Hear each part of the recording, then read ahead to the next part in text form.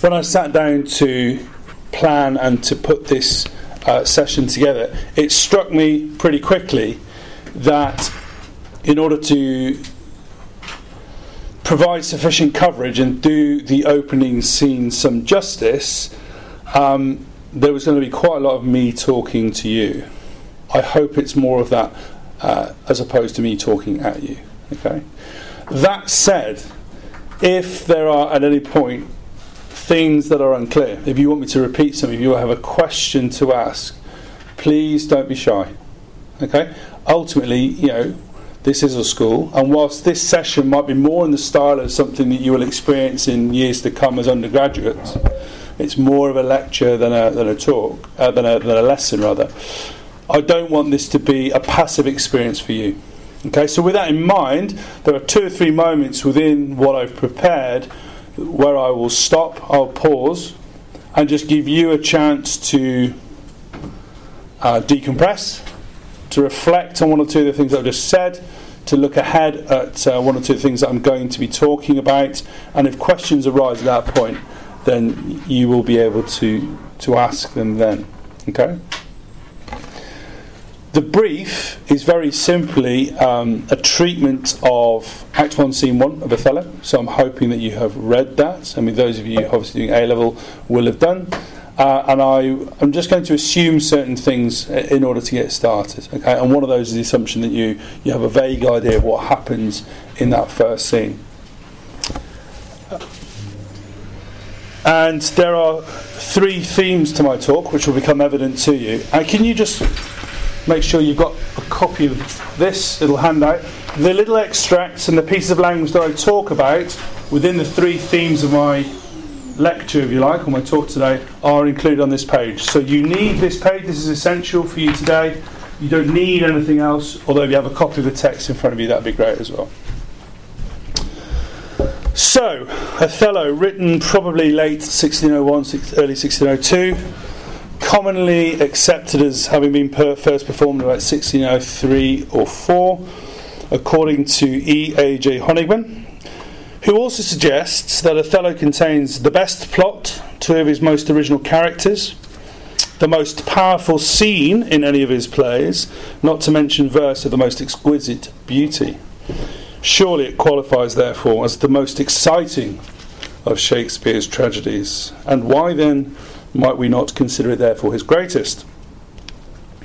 Drawn from a novella in Giraldus Cinthio's Hecatomphy, written in about 1565, Othello follows Cinthio's original narrative in so much detail that it is fair to argue that Cinthio guides the crucial events of Shakespeare's play.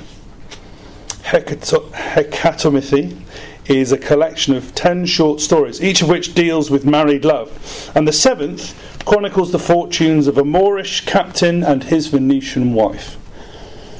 It deals with a husband's revenge for supposed adultery and the wife's accidental death. For further details on this and some helpful cross-references between Cinthio's narrative and Shakespeare's text, the Arden edition, from which I draw, is very, very helpful and should be your first port of call. I think by the look of it you've got different editions, but the Arden is particularly good on this point. A.C. Bradley describes Othello as a tragedy of passion, and more particularly of sexual jealousy rising to the pitch of passion. In his view, there can be hardly any spectacle at once so engrossing and so painful as that of a great nature suffering the torment of this passion and driven by it to a crime which is also a hideous blunder. And this gives us our first area for examination in this close reading of Act 1, Scene 1, and that is sexual jealousy and tension.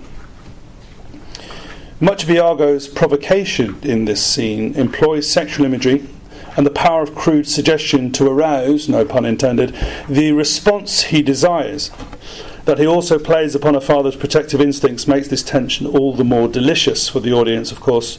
But more importantly, it foregrounds the matter of sex and sexual propriety as one of paramount importance to the plot and to later events. Another of the great 20th century Shakespearean scholars, G. Wilson Knight, presents to us the idea, secondly, that Othello is also a story of intrigue. In his eyes, much of this intrigue lies in what he calls the Othello music, poetic artistry of such profound beauty, rich in sound and phrase, and stately even. Of course, we don't meet Othello until Act 1, Scene 2, but we do meet his opposite, his nemesis, Iago, at the very beginning of the play. Whereas Othello is fantastical in both his character and in his speech, sentimental in his motivation, Iago is, as Wilson has it, pure cynicism. Logically, the cynic must oppose the sentimentalist. Dramatically, he works his ruin by deceit and deception, which is, of course, what Iago does to poor, foolish, defenceless Rodrigo, starting in the very first scene. Again, this element of the plot isn't just dramatic colour, it's an important precursor to what follows. Iago sets about destroying Rodrigo and Brabantio in this scene through intrigue, deceit and deception, giving us our second theme in this treatment of the opening scene. So our third theme is that of the monster and the monstrous. The word monster appears 6 times throughout the text in a variety of contexts. The adjective monstrous appears 7 times. Most famously, of course, it is Iago's metaphor of choice in Act 3, Scene 3, when he implores Othello not to fall foul of jealousy. But the monsters that are present in the play are not necessarily the obvious entities directly referred to by the characters, nor are they even the most pernicious and dangerous. Bradley casts Iago in the following manner. Evil has nowhere else been portrayed with such mastery as in the character of Iago. He hates good simply because it is good, and loves evil purely for itself. This is abundantly evident throughout the text, of course, but in this opening scene we shall see how Iago constructs monsters in the minds of both his victims, and in so doing sets each of them on a path to misery, ruination and death. A brief word on what follows here. Your exam assessments, those of you doing A-level, will focus on AO 1, 2, 3 and 5. That's those of you doing the A-level.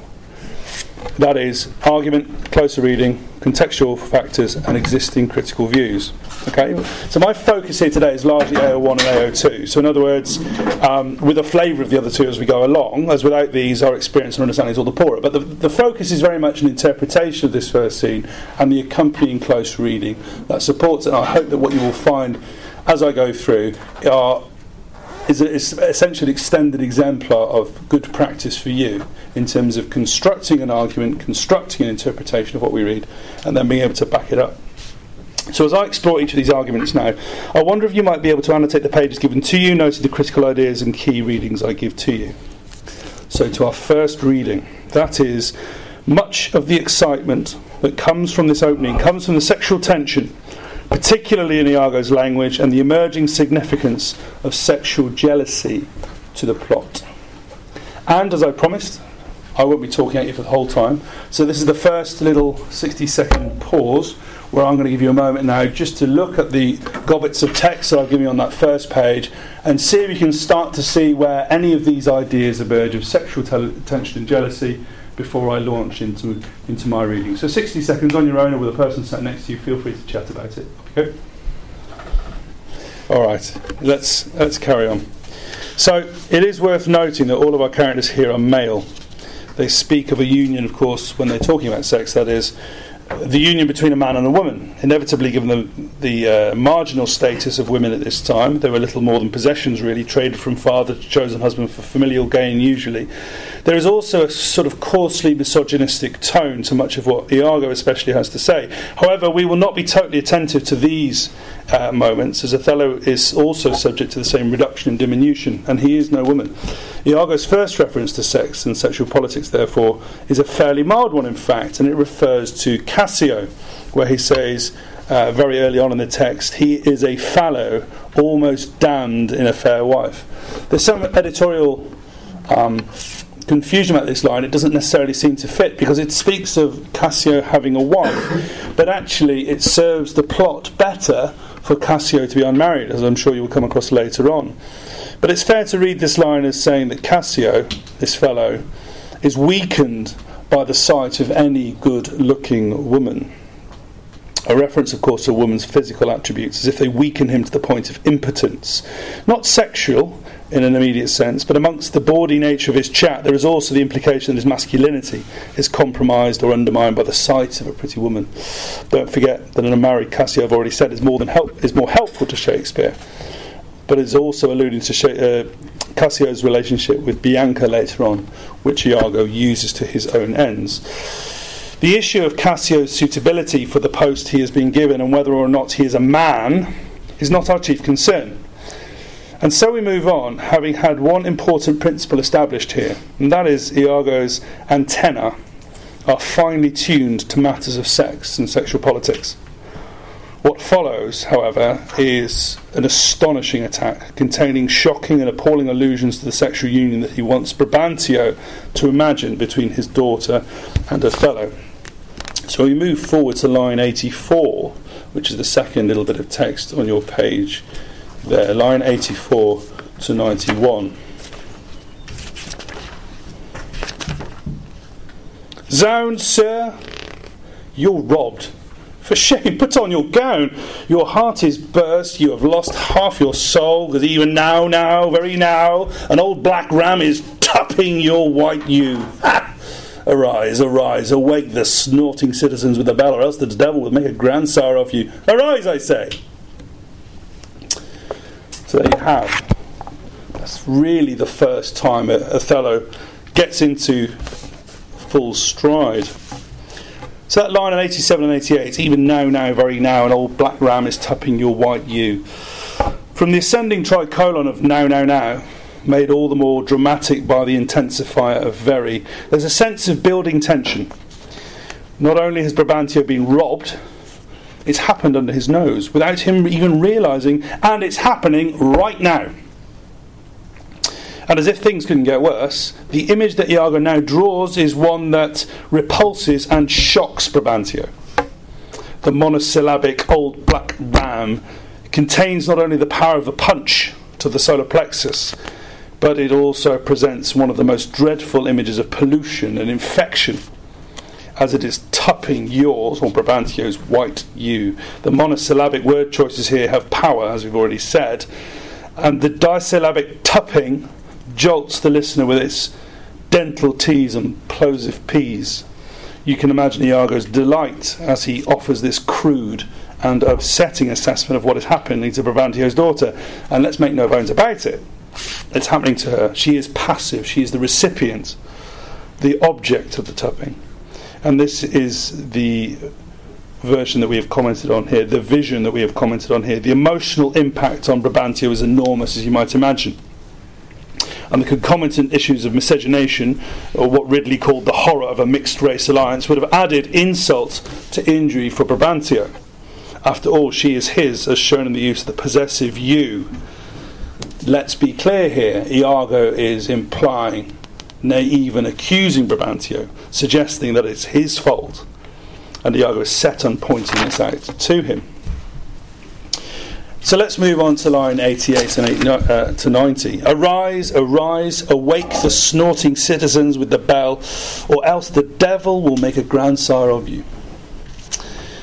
Iago's work is not done, of course. The repetition of arise, as well as being a call to action, would undoubtedly be deployed as another gratuitous pun by Iago, and the potential for comic interpretation for the actor takes little by way of imagination here. But it is the second image of the following sentence that chills the audience and further drives Brabantio to despair. By referring to Othello as the devil, Iago is not only suggesting that Othello's motive and means are entirely evil, but he is continuing to play on the Elizabethan and the Venetian fear of the black man, or more particularly, the other. Imagine Venetian squeamishness at the conquest of one of its young, titled women by a much older black soldier, and magnify it several times over to get a sense of how an audience in London at this time might have responded. Iago's masterstroke, however, is to call Brabantio grandsire. In so doing, he not only casts Brabantio's mind forward to a time when he will not be able to escape this fact, as there will be young children, Othello's children, running around his home, but he goads Brabantio as well by suggesting that he was powerless to stop this abomination from taking place in the first instance. Iago goes on, of course, and his portrayal of Othello as an animal, a Barbary horse to be precise, is plain vindictiveness, and its connotations are easy to see. So we move on to that third goblet of text on your page there, lines 108 to 115. Zounds, sir, you are one of those that will not serve God if the devil bid you. Because we come to do you service, and you think we are ruffians, you'll have your daughter covered with a Barbary horse. You'll have your nephews neigh to you. You'll have coursers for cousins and jennets for Germans. What profane wretch art thou? I am one, sir, that comes to tell you your daughter and the Moor are now making the beast with two backs. Now, I'll leave you to consider why Iago describes the offspring of this union as coursers and jennets who will neigh to Brabantio. It doesn't take a literary genius to discern the rampant and boundless racism in this inference. But we should not leave this moment without noting one moment of supreme wordplay. And it's found in this sentence: because you think we are ruffians, you'll have your daughter covered with a Barbary horse. Now, of most interest here is the use of the verb covered. In the equine world in particular, to cover is the word used to describe the act of copulation between a stallion and a mare. And here Iago uses that word to describe what is taking place between Othello and Desdemona. The implication, as we've already seen, are shocking. But it's the utterly shameless delight that Iago takes in using this kind of language that is most revealing. The damage to Brabantio's state of mind and to his reputation, not to mention Desdemona's, of course, is done. This is sheer malice on Iago's part. He has no need to carry on, and yet he does. And if we are to see this as tragedy of sexual jealousy rising to the point of passion, might this be the moment where the audience discerns within Iago a more personal investment in these allegations than we first thought?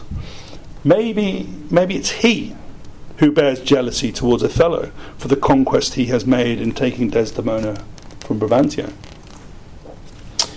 There's more. As if that wasn't enough. And I want you to note the progression in the ideas as I summarise them here. What profane wretch art thou? I am one, sir, that comes to tell you that your daughter and the Moor are now making the beast with two backs. Probably one of the most famous lines in the whole play. So these are the ideas, and I want you to note the progression. Number one, it's not enough for Iago to suggest that Desdemona has been taken from Brabantio. 2, it's not even enough for him to suggest that she has been taken by someone who has only sexual satisfaction on his mind. 3, it's not even enough for Iago to suggest that this evil will infect and pollute Brabantio's house and his reputation. 4, it's not even enough for Iago to suggest that Othello's motive for this is purely malicious. He now goes on to suggest that actually Desdemona has played a full part in this whole scheme. That she wasn't taken against her will after all, nor that is she a victim in all this, but she desires it for herself. Note the order of the phrase, your daughter and the Moor. She comes first, again no pun intended, and not the Moor. She leads the act, as it were.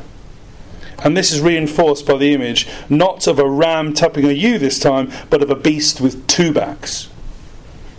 They are both party to the scheme. She has therefore deceived her father. And this idea of doubleness, of duplicity, is ironic, of course, as they have done something very different in reality. But it is indicative of Iago's approach and his style. And that mention of doubleness, the idea of the two, of course, leads us nicely to our second theme, that of intrigue, over the page, of deceit and deception. So again, this is another little pause. I'm going to stop speaking for about 60 seconds or so now. Time for you to reflect. If you want to have a chat with your neighbour about something, have a look at these bits of text now under the second heading and just reflect on where I might be taking this argument. So a little 60 seconds or so break for you. Okay, so let's move on. So we've already seen that Iago's purpose is almost entirely to cause disruption and chaos. his is an entirely destructive vision, a sort of a scorched earth policy, if you will. And this is evident from the very first moment when Rodrigo takes issue with his apparent lack of honesty. Of course, he's right, but Iago establishes an important pattern right at the beginning of the play. When faced with difficulty, lie. When he needs to progress his schemes, lie. Let's have a look at the opening 7 lines. Tush, tush, never tell me, I take it much unkindly that thou, Iago, who hast my purse, as if the strings were thine, should know so this. God's blood, you're not listening to me, you'll not hear me. If ever I did dream of such a matter, abhor me. Thou toldst me thou didst hold him in thy hate. Despise me if I do not. Essentially, we begin this scene in media res, in the middle of things, and there's much that the audience picks up very quickly as the narrative progresses, but essentially they've happened across Brabantio's house here together, and Rodrigo has found out for the first time that Othello and Desdemona have eloped to be married. And he has turned round to Iago and he said, why didn't you tell me this before? You're supposed to be helping me. How did you not know this? How did you not tell me? Are you actually helping me or not? And he says, look, if I give you any reason to think that I love Othello, you can get rid of me. Literally do away with me. And this is how we open the play. Iago's next utterance is quite interesting and bears closer examination. So let's pick this up at line 7.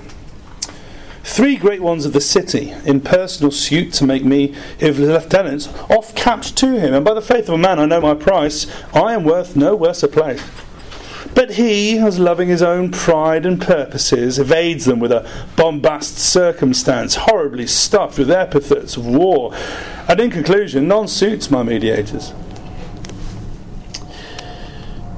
Here, Iago tells Rodrigo that 3 great men, note the adjective great, which acts as an intensifier to imbue his words with credibility, went to Othello and begged him to make Iago his lieutenant. Othello, out of loving his own pride and purposes, refused. Note here the alliterative P within the hendiadys of pride and purpose. Ostensibly, Iago is demeaning Othello as proud and short-sighted, made blind by his duty to military rigmarole and to form. There is subtlety here too, though. Shakespeare uses this technique of hendiadys, and just to clarify, I'm not sure what hendiadys is. Literally the pairing of 2, usually nouns or 2 things. So pride and pride here and purpose. Elgar's concerto, pomp and circumstance. Hard and fast. To go back to the sexual illusions earlier, there you go. There's hendiadys for you. Really common, purposeful device that Shakespeare uses, although not as much as in Hamlet. And he uses hendiadys frequently in Othello. It's a favoured device, appropriately enough, for a play about duplicity and deceit, of course, as it has 2 parts to it. In aligning pride and purpose, he is achieving 2 things. He's discrediting Othello as one who is too proud and stuck in his ways. He is also laying the ground for his longer disavowal of Othello at lines 40 to 64, more of which in a moment. So he is essentially suggesting that only the proud bear in mind their duty and their purpose. Othello, whose pride does not allow him to think in any other way, is therefore a fool, and one to be despised. Iago then goes on to say that Othello refused because he had already filled the vacancy with Cassio, a man who knows nothing about war, nothing but theory from books, mere prattle, a word more commonly used to describe the kind of idle chatter indulged in by old women. And he then completes his assassination of Cassio's character, and by the extension therefore Othello, by describing Cassio as a mathematician, an accountant, one who is only good for keeping the books. Of course, Iago deserved to serve over Cassio, having served with Othello for some time, and he has fought by his side. But the old-fashioned gradations are now defunct, as Iago presents them here. These things don't go to those who are deserving anymore. No, they go to old friends and old preferences. And so, of course, Rodrigo believes Iago to be on his side, because Iago has, for want of a better phrase, beef himself with Othello. But when you stop and look, what of this whole account that we just discussed, how much of that is actually true? What can we discern amidst all that to be reliable and factual? In truth, very little. In fact, the only thing that is absolutely certain is that Othello did appoint Cassio. Nothing else is certain at all. None of it. We have only Iago's word, and that, as we already know, is as false as, to borrow a phrase from later in the play, water. But our main source of interest here lies, as I've already alluded, in lines 40 to 64, which you can find on that second page. "O sir, content you. I follow him to serve my turn upon him. We cannot all be masters, nor all masters cannot be truly followed. You shall mark many a duteous and knee-crooking knave that, doting on his own obsequious bondage, wears out his time much like his master's ass for naught but provender, and when he's old, cashiered.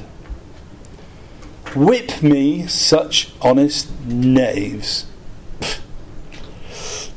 Others there are who, trimmed in forms and visages of duty, keep yet their hearts attending on themselves, and, throwing but shows of service on their lords, do well thrive by them, and, when they have lined their coats, do themselves homage.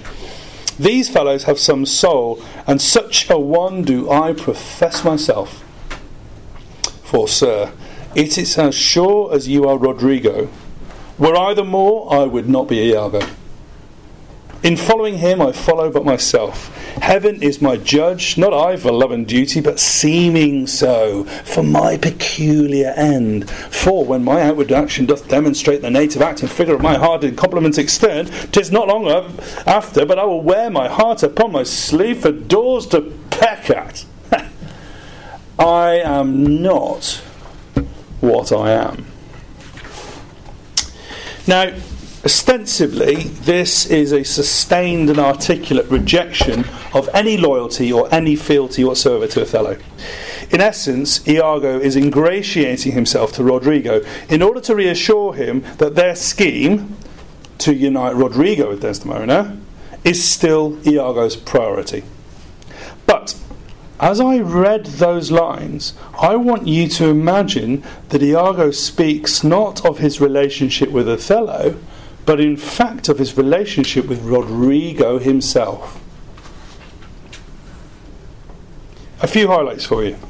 Line 41. And remember here, we are looking at this whole speech as if it is Iago speaking not about Othello, but about Rodrigo. "I follow him to serve my turn upon him." Note the ironic pun on serve here. Instead of serving, Iago's intention is to turn upon him. Whether he's talking about Othello or Rodrigo, this is barefaced malignancy at its most obvious. Line 42 and 43. "We cannot all be masters, nor all masters cannot be truly followed." As always with Iago, there are two sides to this particular coin. And the palindromic effect of reversing the idea of master and follower is typical of both Iago and more broadly Shakespeare. There is, if you like, added fission here with the use of the adverb truly, as well as highlighting the entirely pragmatic and expedient view that Iago has of truth itself. It highlights the fundamental role that truth will play in the rest of the plot, and in particular it alerts the audience to the fact that Iago will appear to be a great support and servant to a range of characters, all of whom eventually he will turn on. I've chosen to gloss over lines 43 to 48 here in the interest of saving time, but in these lines Iago's wordplay are a current feature, and his choice of imagery paints a picture of duty as essentially stupidity. Garnished with a lovely simile, comparing the servant to a donkey, or the master's arse, it's clear that he holds no truck at all with the idea of service. Lines 49 to 57 are much more instructive, however, as we attempt to uncover the real Iago. So let's look at lines 48 to 50 now. Others there are, just with this in front of me, 48 to 50. Others there are who, trimmed in forms and visages of duty, keep yet their hearts attending on themselves. Now this long sentence, more on that in a moment, is dominated by the lovely metaphor of being trimmed. Of course, this has connotations of superficiality. It only covers the smallest part. It's only the edge that is shown, etc., etc. But the image is strengthened by another example of hendiadys, forms and visages. The word form itself means shape, neatly alerting the audience to the superficiality of the service being offered by Iago. It only seems that duty is being affected. A man's actions can say one thing whilst his mind and motivation lie elsewhere. Truly the irony here is palpable. Visage is of course the French for face. And so again, our gaze is taken away from the internal or the mind or even the heart, and it alights on the face. And the face is where we show most of our emotion. It is the chief means by which we express emotion. But emotion is of course temporary and fleeting, and so too is Iago's promise of service.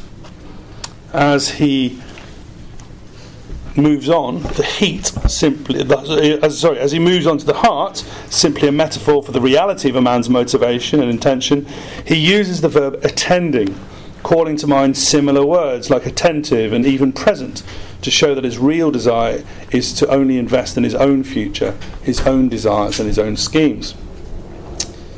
So as the audience starts to squirm and recoil from this naked self-interest, of course, Iago belittles Rodrigo even further by making it clear that he will also profit financially whilst he's doing all this, when they have lined their coats. Line 52. Again, the punning and the double entendre is significant here. Remember, Rodrigo's opening words made reference to Iago having my purse as if the strings were thine. Remember that moment?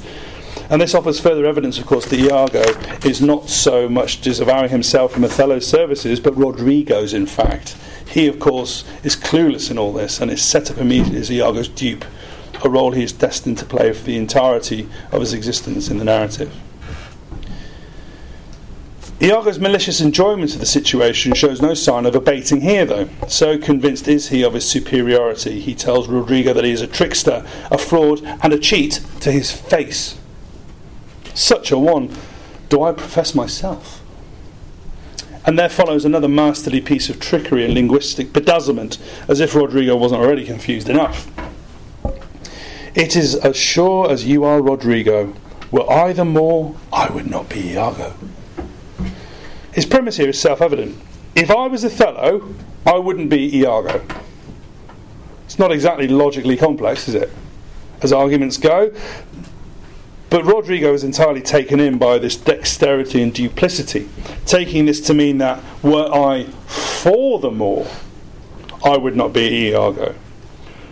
One wonders, of course, whether his meaning is the same the other way round, in an attempt to reassure Rodrigo. In other words, were I the Moor, I would not be for Iago. Either way, the effect is clear. Rodrigo is confused, intrigue abounds, and Iago continues to toy with him. Moving on quickly to line 57. In following him, I follow but myself. This is, of course, a logical impossibility. The audience understands following as an absolute term, despite Iago's assertion to the contrary earlier in the scene. But, yet again, the wordplay here is designed to obfuscate and to confuse, not to clarify and to reassure. If we substitute in Rodrigo for Othello, it is as Iago is repeatedly declaring his own disloyalty to Rodrigo, who remains oblivious indeed. The audience begins to grow as frustrated with Rodrigo as we grow to revile Iago. And the climax of all this intrigue? The only truth, ironically, that Iago speaks in this whole speech is those last few words, I am not what I am. The meaning of the phrase is quite clear. All he's saying is that I am not what I appear to be. Whether that's a reference to his relationship to Othello, his relationship to Rodrigo, or even in terms of his scheme to provoke Brabantio, all options seem open. The intrigue is obvious and inescapable, acting as prolepsis for the rest of the play, and Iago's role in everything that is to follow. Linguistically, however, there is a noteworthy allusion to Exodus chapter 3 verse 14, when God declares to Moses, I am what I am. And later on in the New Testament, Paul declares to his readers in the first letter to Corinthians that he too is the same by God's grace. The subtle inversion here is striking. I am not what I am. seems therefore to align Iago with the devil rather than with God, by virtue of the inversion of meaning. Even if Rodrigo has no idea what is going on, Iago is very clear, and the audience has been alerted in no uncertain terms as to the nature of Iago's character as one whose interests are purely selfish, malicious, and increasingly monstrous. And so we move to our third and final theme. Again, you'll find the text on the third page of your little booklet. I'm going to give you a little break for 60 seconds to reflect, have a little think, rest your minds, and we'll pick things up in 60 seconds. Here we go. Everyone all right? Thank you very much for your attention so far. You're doing a fantastic job. Stay with it. Just on the home straight now, on this third element of it. So let us turn our attention to monsters and the monstrous. By this point, the audience has espied very clearly the monster in their midst, and we're convinced of his malice and his malevolence. But what makes Iago so terrifying from a dramatic point of view is that he is hiding in plain sight. Inasmuch as he has fooled Rodrigo so completely, and even told him face to face that he's not to be trusted, without Rodrigo even realising, the excitement of the scene is exacerbated still further by the openness of his treachery. Frank Kermode, arguably the most influential of the late 20th century Shakespearean scholars, sees this whole opening scene in terms of charivari. Charivari was an old custom. If you disapproved of a match in some way, a marriage, for instance, if you deplored a disparity in age, or in colour, poignantly, between bride and groom, you could call up your neighbours and then go and make a disturbance outside their house. So Iago uses the noise of the charivari, which is called, which literally translates as rough music. Note the contrast with the Othello music of G. Wilson Knight in my previous point, to his own ends. In the passage before they start making a row, whilst he and Rodrigo are still whispering in the street, we can see the violence of Iago's emotion and the violence of his intent as well. If I don't hate Othello, abhor me, despise me. Those two verbs there. Now, at this point, the audience is alerted to the depth of feeling, both within the word choice and by the repeated use of the imperative. To abhor means literally to cast something or to someone out, whereas to despise contains and carries connotations of being looked down on from a position that is superior in human and moral terms. You might even suggest, as Kermode does, that Iago is aware of his own foulness. He is aware of his own monstrous nature, and these are therefore the proper reactions that one should have to him. We've already touched on the abandon and the pleasure that Iago takes in tormenting Brabantio with the sexual insults he employs in the scene, but we haven't yet touched on that which makes them monstrous. So let's return to line, what are we giving you here? Line 86 to 88. Even now, very now, an old black ram is tupping your white ewe. This is Iago's way of telling the senator that his daughter has eloped, but the conflation of her absence with the primal and the animalistic intent shown in the staccato movement from word to word makes the act itself seem like a monstrosity. This idea is then picked up, as we've already seen, in the unearthly image of a beast with two backs.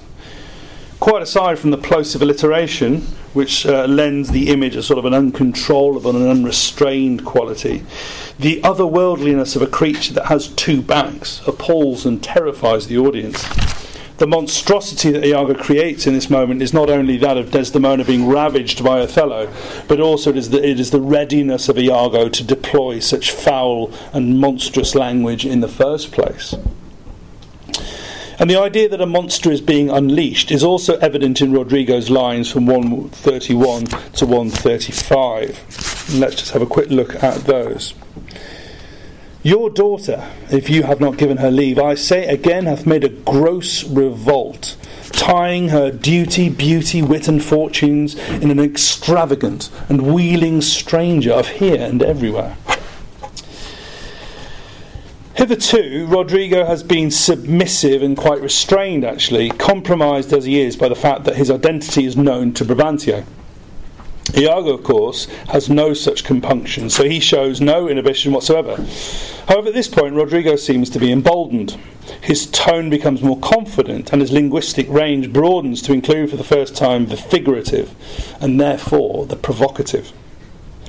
So line 31 and 2 reads, "Your daughter, if you have not given her leave, I say again, hath made a gross revolt." And the use of the adjective gross here is double-edged. Of course it is.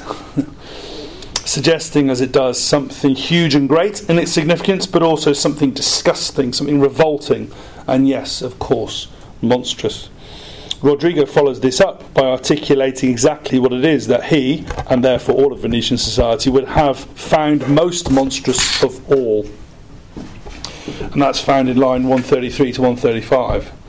Tying her duty, beauty, wit and fortunes in an extravagant and wheeling stranger of here and everywhere. For Rodrigo, it's not enough that Desdemona has eloped without her father's knowledge or consent. It is that she has performed an irrevocable act, one that cannot be undone, in tying, note the use of the verb tying herself to Othello.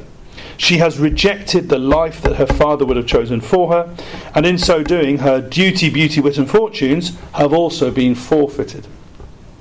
There is a lot going on here. She has firstly reneged on her responsibilities to her father, to be a dutiful and obedient daughter. Secondly, she has wasted her beauty on an old black ram instead of using it for the furtherance of the family name and fortune, not to mention the fact that she could have had the pick of the Venetian gentry. Thirdly, she has made a decision that, in Rodrigo's eyes, is nonsensical, one that suggests that her wit, her intellect, has failed her entirely. And fourthly, as if that were not enough, she has condemned herself to a life without any of the advantages and satisfactions that might have come from any arrangement made by her father. Quite clearly then, given the gathering and the intensifying of the tricolon duty, beauty and wit, and the tethering of this tricolon to the hendiadys, there it is again, wit and fortune, Rodrigo feels strongly about this, strongly enough to speak with real passion from the street in the middle of the night. In the spirit of excess and laying it on thick, however, Rodrigo isn't finished. As if all that wasn't enough for Brabantio, he closes this part of his description with a reference that marks Othello out as an outsider, as the other, or in other words, a monster in his own right. An extravagant and wheeling stranger in line 134. Obviously, the use of the word stranger speaks of one whom is not known to Brabantio until now. But more importantly, it speaks of the deception that Othello has brought on Brabantio, or wrought on Brabantio rather, by taking his daughter from him. As we shall discover later on, Othello and Brabantio were close friends and acquaintances. You might go so far as to say that Brabantio was actually Othello's patron when he first came to Venice. But that trust has been betrayed in Rodrigo's eyes, and this is monstrous. The pairing, again with the pairs and the doubling, yet again, it's been a recurrent theme all evening, hasn't it, of extravagance and wheeling, paints Othello as nothing more than a sort of travelling salesman, if you like, or a tinker even. One of no definite place, bound to move on from place to place. Extravagant here means a vagrant, someone from another place, whilst wheeling also has connotations of movement from place to place and an instability that comes from such a life. It's also not impossible that as Rodrigo says this, the audience also hears the word wheedling as well as wheeling, meaning flattering, a further slight on Othello's reputation and integrity, as if he had achieved his designs through deceit and false speaking. Monstrous indeed. The final point I want to make here is one that also has significance for the rest of the play. Once Rodrigo has had his say, as we've seen above, Brabantio's response is instructive. He immediately refers to a dream he has had, and that's found in line 140 to 141. This accident is not unlike my dream. Belief of it oppresses me already. And here we have the greatest and arguably the most dangerous monster of them all, the imagination. Just as Brabantio recalls the dream he was having and conflates it with the scandalous news that has just been shared with him. Shakespeare establishes the pattern and the method by which Iago will undo all of his victims throughout the play, especially Othello himself, of course. It is not just Iago's lewd and provocative taunts, nor Rodrigo's whining complaints that have convinced Brabantio that something is wrong. No, it is the workings of his own mind, the power of his own subconscious. At the moment he starts to believe and to seek truth, he calls out for light, as if to awaken from his own sleepiness, his own ignorance as a father. Throughout the play there are dozens of references to the workings of the mind, what characters believe, what they think, what they understand to be true. And Iago's most monstrous ability is the way he manipulates and plays with his victims' thoughts to such an extent that they no longer are able to trust themselves, what they think and believe, nor, most importantly and shockingly, what they see.